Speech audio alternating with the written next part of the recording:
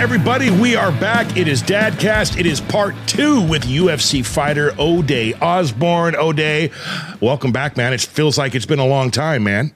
Right, it's been forever. Now, you know, right? Woo. In the last episode, we talked a lot about fuckery. I think that's what part 1 is going to be. It's going to be titled fuckery, and I'm going to have to put a parent warning on that one. But I like it. You talked about your goals and what you need to achieve them and what you don't need in your life, et cetera, et cetera. I wanted to touch a little bit on that, but I need to go back.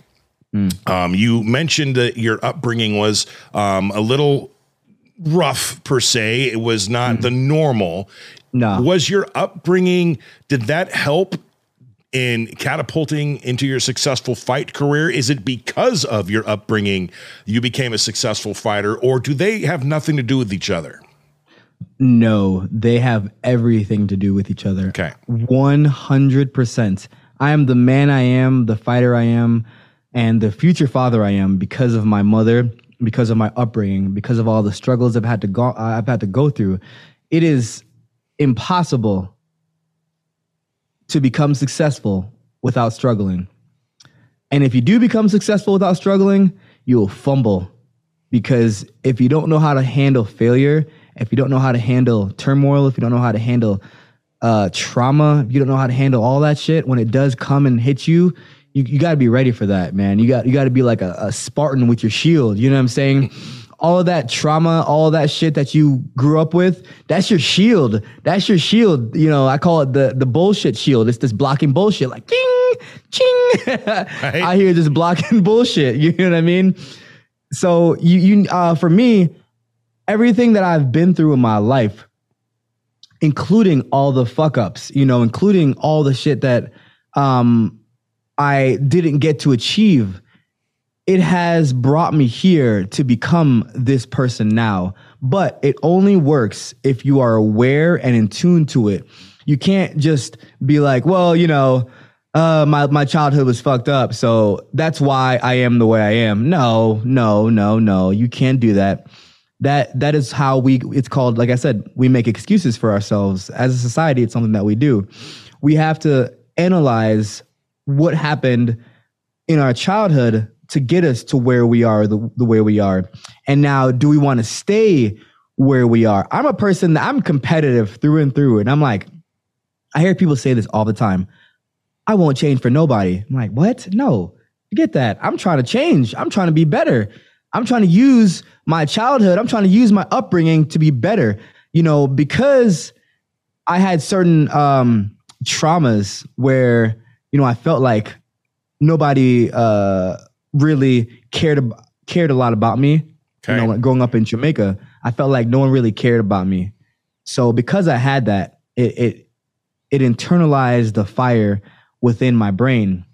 And I was like, you know what? I'm going to prove to you motherfuckers that I'm deserved to be loved. Right. You know what I mean? And that catapulted me. That is what catapulted me to my success, because I felt like I wasn't loved. And not talking about my mom. My mom was in the States at the time. So she came up here to the United States 2 years prior and, you know, to work and to build a better life for me. But while I was there, like I said, those 2 years without my mom was miserable. And, you know, but it built that fire that I needed to catapult me. And it made me competitive, because I'm like, you know what? Y'all don't love me now, but shit, just watch. When did you start? When did you know that you were going to fight for a living? I didn't know that I was going to fight for a living until like my freshman year in college. Okay. But I knew, but let me tell you this. When did you know you were good at it? Well, let's fast forward. Let's rewind. I knew that I was going to be something great when I was 7. I was 7 years old, and I was in Jamaica, and the airplanes was always flying over Jamaica. And, you know, I remember at 7 years old, I talk about this all the time. I would look up into the sky and I would hear the airplanes roar just going by. And I'd look up into the sky and I'd be like, someday, man, I'm going to be on that airplane and I'm going to be something great. I would always say that to myself. Someday I'm going to be on one of them airplanes. I'm going to be something great. And I just said it and I said it and I said it. And I kept saying it, you know what I mean? You manifested it, man. And then look, 9 years old, boom, got on that plane. And, you know, the journey of the Jamaican sensation started when I hit that, when I touched down into Brooklyn, New York. You know what I'm saying? And so, man, I would love to, do like a Netflix documentary. That's my goal, my future end goal. Do like a Netflix documentary of like what I went through as a kid. And because I'm gonna be honest with you, a lot of the world has no idea what I went through in my childhood. I've never came out about a lot of shit I went through. You know, are you willing to give us an example now? We've got a pretty big platform, man. Over almost 1 million people. Now would be the time. We don't have to. You don't have to dig deep and tell us everything, but just a snippet, man. You know what? Fuck it. Fuck it. I'll share. So, probably I'll say maybe like 6 people know this. All right, no, I'll go with 10. Maybe like 10 people. It's about to be about 1 million, so just be forewarned. I'm about to drop this on Dadcast. Okay, all right. So, before I came to the United States, you know, I suffered a lot of just traumatic abuse, physical abuse, mental abuse, you know, and family member, like, kids in the neighborhood.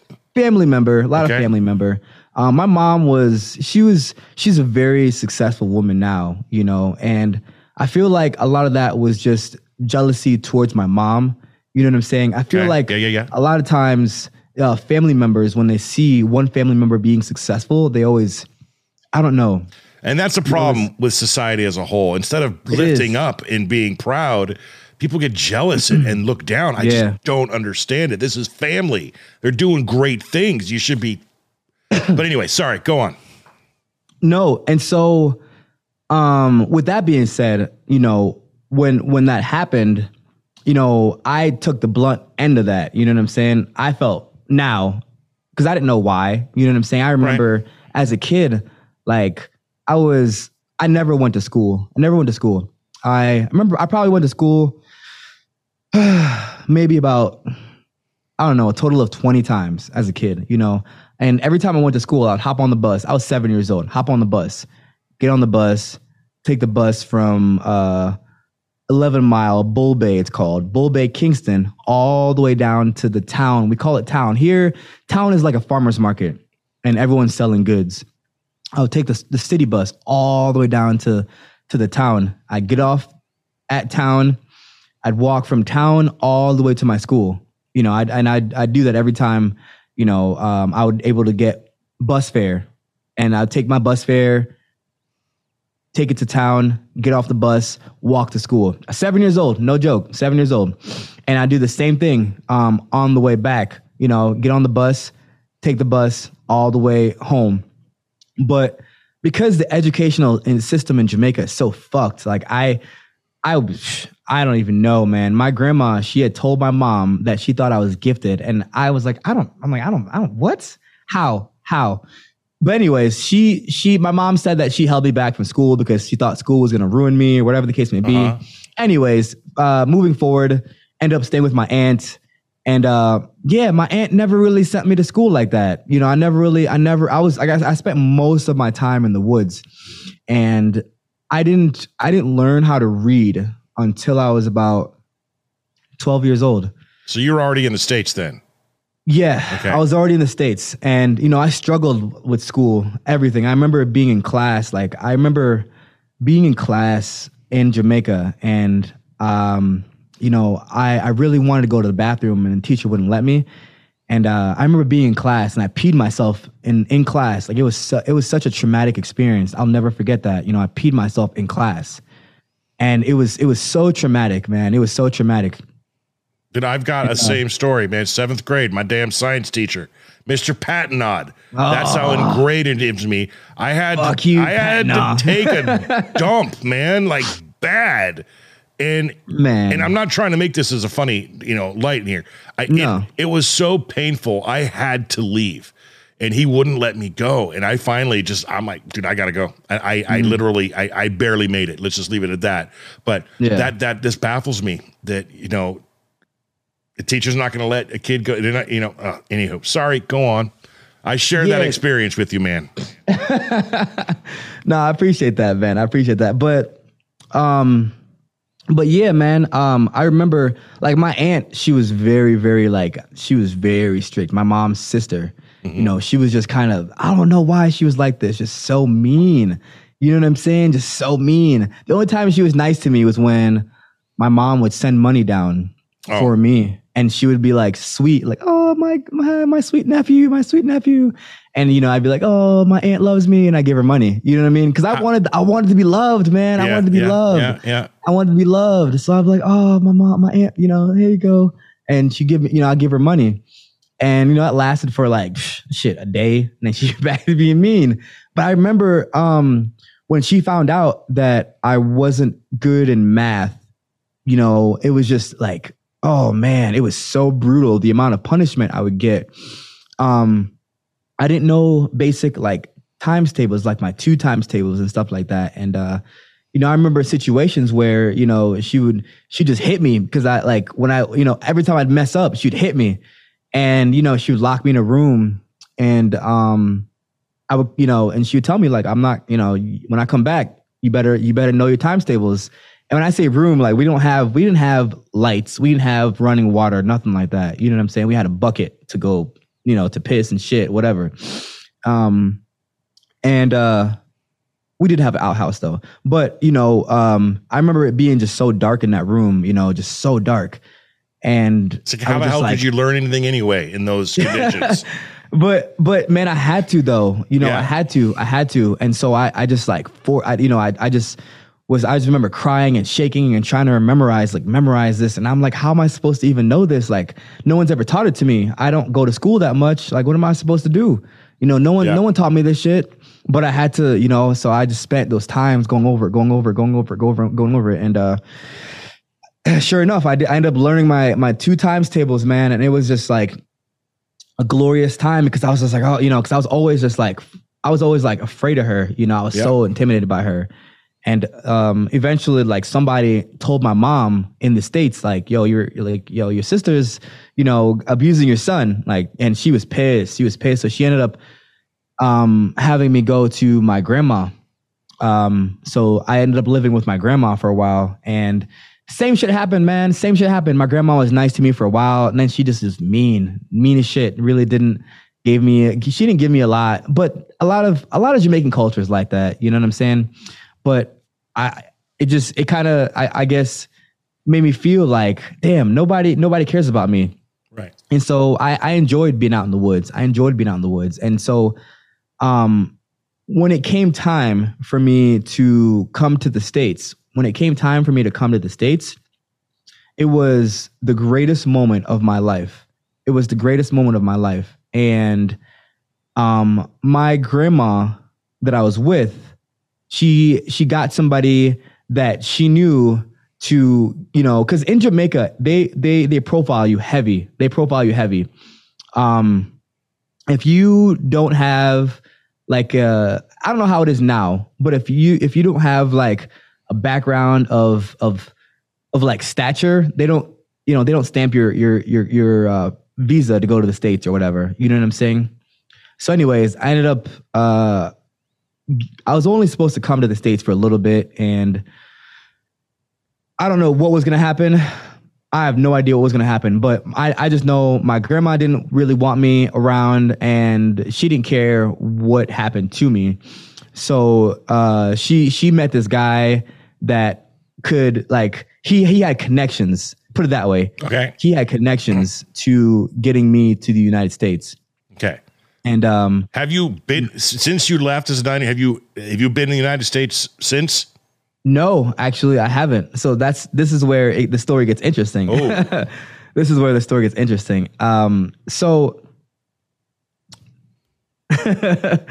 I can't believe I'm sharing this. So my grandma met this guy, and she pretty much paid him a bunch of money to get me up to the States.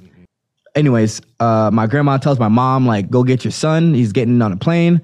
My mom is like, what? You know what I mean? She gets the information and she gets me. And I just remember, you know, opening, like, back then, your parents could come to the gate. Like Yeah. people could come to the gate. Now it's not like that, But I just remember, seeing that and seeing my mom for the first time in 2 years. And like, I literally like dropped my bags and everything and just sprinted. Like it was like a slow motion clip in the movies, man. I just sprinted to her and I gave her the biggest hug. And, at the time, my mom had 2 choices to make, or one choice to make.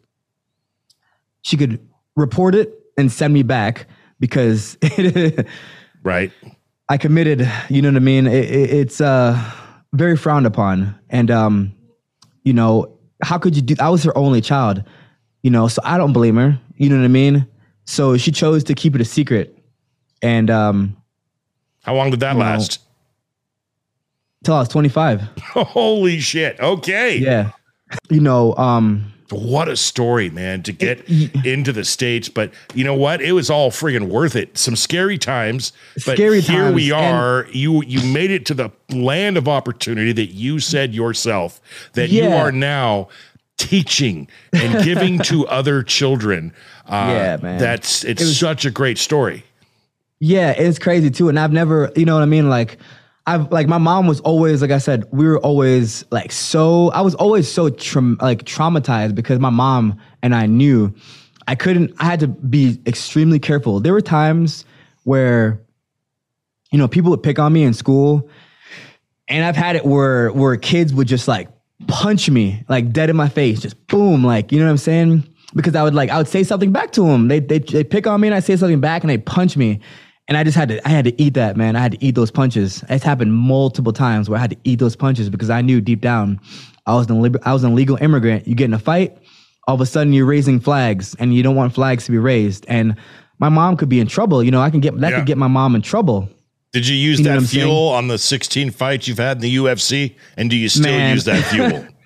Well, that fuel eventually was nullified at some point. You know what I'm saying? Because, I got the love that I needed from my mom, and I got you know what I mean? But I still had that fire though. I still had that desire, that burning passion.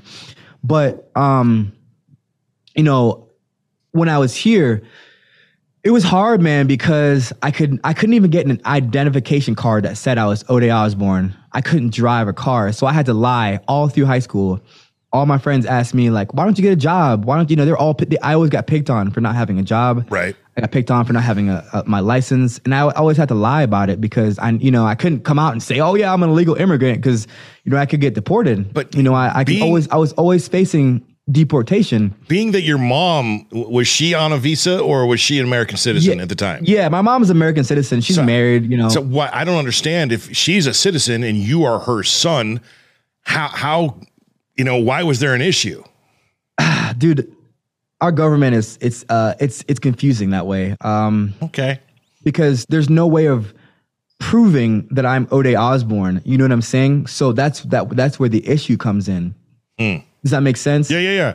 Well, so now, here's take my blood DNA test. Let's go. Seems pretty goddamn simple to me. But what are they gonna match it? But so now, 2011. Obama got elected into office. And 2012, he came up with this thing called the DREAM Act, where children that were brought here that wasn't in their control, and they were brought here when they were a child and was an illegal immigrant, could now be grandfathered into what's called the DACA. The DACA stands for Dreamers. It's like a childhood of arrival. Deferred action. Right. It's called Deferred Action Childhood Arrivals. So that's what I am. I'm underneath. I'm classified as a DACA dreamer. And I have to get, renewed every 2 years. But that ultimately saved my life because, I ended up going to a private college, Carroll University in Wisconsin. And the only reason why I went to a private college was because I couldn't get a job. I couldn't work. And it required a social security, which I didn't have. Yeah. And private schools didn't have that. They didn't require those things. And so my mom had to pay out of pocket. She was paying $500 every 2 weeks or every week out of pocket just so I can, go to school. And eventually that well ran dry, you know what I mean? And we hit into a recession. I think it was 2012. I don't remember where, you know, we weren't working at the time. And, you know, I couldn't go back to school. I had to drop out of school. I was in Wisconsin and, you know, I had to make a decision. Like, I was like, damn, like, you know, I don't really know what to do with my life. I can't work. I don't know where to turn. You know, that's part of why I believe I'm so heavily, I believe in God, because God has had my back since I was a kid. You know what I'm saying? Because I've always believed, always, and I didn't grow up in church. I never grew up in church, but I always grew up with this spiritual being just guiding me, you know? And, so when I got to 25 years old, finally, I got an attorney and I turned pro. I got into martial arts. So I met this guy. His name was Reese Shaner. He owned this MMA gym. And I was a year out of college. I was wrestling. I ended up making it to nationals my first year in college, defeating the #1 ranked kid in the nation in my first year of college. You know, ended up choking. Ended up realizing later on in life that the reason why I choked at a lot of these tournaments, and, you know, I would get there, right? I would always get to these big tournaments like the state tournament. I placed at state. Started wrestling when I was a freshman. I placed 3 times, 4th, 3rd, and 5th, 3 times at state because I had that fire, but I could never close because of what was done to me. And because I always felt like, you know what? Success isn't going to happen, and it's going to get taken away from me. So I'm just going to self-sabotage this moment because I'd rather self-sabotage the moment than have it happen to me. Right. Because if I do it, it's easier for me to handle. You know what I'm saying? But if it happens to me out of my control, then I can't take it anymore. I can't bear that pain. I can't bear that suffering. So in those moments where I would make it to the finals, the state tournaments, I'd make it to the finals, and, you know, regional tournaments, I would self-sabotage because it wasn't easier for me to do than have somebody else do that. Have you gotten rid of that? Oh, for sure. I've slayed that dragon. I've slayed that son of a bitch. All right. Yeah. We're getting close to the end of our time together, O'Day. We mentioned in part 1 that you wanted and will, your words, become a UFC champion. Mm-hmm. When's your next fight? Are there any fights scheduled? Who is the champ right now? And because I want to know who ass is going to get kicked here in the future. I don't have any fights scheduled as of yet. How does that process work? How do you get? You're like, hey, Dana, I need a fight. What's? It's a long process. So let me go. I'm gonna touch back on this. I'm gonna wrap up what I was saying just a few minutes ago, just for a second, and then I'll touch back on this because this part is really important. When I met Reese Shaner and he told me that I could train at his gym for him. He's like, I could train at his gym as long as I came and I worked and did stuff in the gym and just showed up because he knew he knew my story. He knew I couldn't work, I couldn't do anything, and he was so supportive. And he was the first father figure that really touched me. You know what I'm saying? The first guy that saw something special in me, and he gave me everything. He gave me everything. I came from Florida, and, you know, I was rough around the edges. And so he carefully molded and shaped me. I wasn't allowed to swear in his gym. I had to be respectful. He taught me discipline. He taught me how to drive. He taught me how to have a strong mindset. You know, he had like 5 different black belts. He was a martial artist through and through, you know, never lost a fight under him. As a pro or an amateur, I think I fought for him more than I fought for myself because he gave me love that I never had. And, you know, he gave me everything. And, you know, he ended up passing away in a motorcycle accident, my 3rd pro fight. And that crushed me. It crushed me, man. It really crushed me. I was, like I said, went from never losing a fight in my life to, you know, and so now when I search for coaches, it's almost like there's that thing that's missing, you know, and I've been from, you know, this has been my 5th gym now, and I feel like my standards are either too high for coaches, where I set I look for that thing that my first coach ever had. But it is what it is. That's not going to stop me. I'm here now, and I would have never gotten here without him. I would have never gotten here without, all the childhood shit that I've been through. I would have never gotten here. I became a teacher because I wanted to give those kids what I didn't have. I learned to read when I was 12 years old, and I struggled. And when I saw the kids in my classroom, when they would cry, when they would try to pronounce something or try to get a math problem right, and they couldn't, and they would cry. I remember me crying as a kid. I remember me struggling as a kid to read. I remember all those things. And all I had to do was put my hand on their shoulder and be like, look, I got you. Like, don't worry about it. I got you. And they felt that. And that was the most rewarding thing for me, was giving them that feeling. And my classroom had the most growth out of every fucking class. Every class, my classroom had the most growth. Had nothing to do about how much I knew. Yeah. It just had to do about how much I poured into them. It shows you how important, and this is the message we are at its core, what Dadcast is about, how friggin' important it is to have a father or a father figure in your life. You lacked it. You got it. And now, what have you become, O'Day? The father figure yourself, and you're not even a dad yet. Good on you, brother. I just gave myself the chills talking about you. Man, it's been a while. Like I said, and there's so much more shit that's why I need Netflix to get on this, man, because what's everything. When's the last time you were back to Jamaica?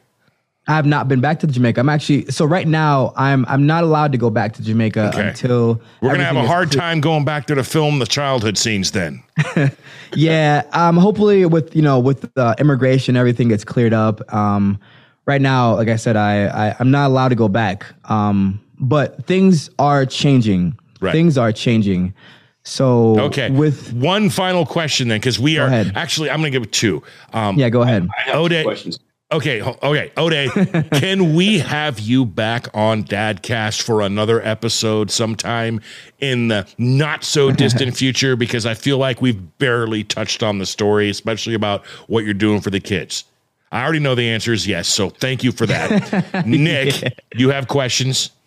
Yeah. So I threw a thing on social media, had a couple of buddies, wanted to ask you a couple questions if you're cool with that. Yeah, man, for sure. Okay. So my buddy Scott Stickler wants to know, who is your biggest rival in the UFC? I don't have any. Right now, currently, if you look up Cody Durden and I, are going on. We're having a Twitter battle right now. Oh. So hopefully, if he accepts to fight me, it's gonna be war out there. And Cody Durden and I we're going at it, and on Twitter we're going back and forth, and it's gonna be entertaining, man. We're gonna entertain the fans, and it's gonna be good. I want to be ringside, man. Okay, Nick. Last one. Our buddy Ian Levin, he wanted to know, what are your thoughts on fighter compensation, and how do you feel about fighters that are parents bringing their kids to the fights? I love the fact that fighters who are parents bring their kids, because we're too soft as a society. We're very soft. Yeah. It's two extremes, right? It's like one half is not sensitive enough, and one half is just too soft. It's like we need to find that middle ground. We need to teach kids certain things. And I'm not saying bringing kids into violence. That's not what I'm saying. But introduce martial arts to children so that they can be strong-minded. It's not about fighting. It's about discipline. Yes. And that's what people have to understand. It has nothing to do with fighting, but it has everything to do with discipline. It has everything to do with making weight. It has everything to do with preparing your future and being strong-minded.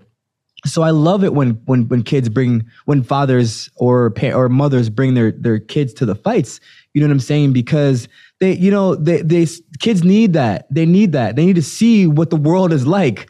Not to an extremist standpoint, but you know what I'm saying?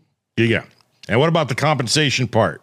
Oh, I purposely skipped that. I know you did. All right. Well, there's your answer, Ian Levin. We're not going to get it from him today, but I'll talk to him off the air and I'll let you know. All right. And the final question, and it's not what you're expecting, Nick.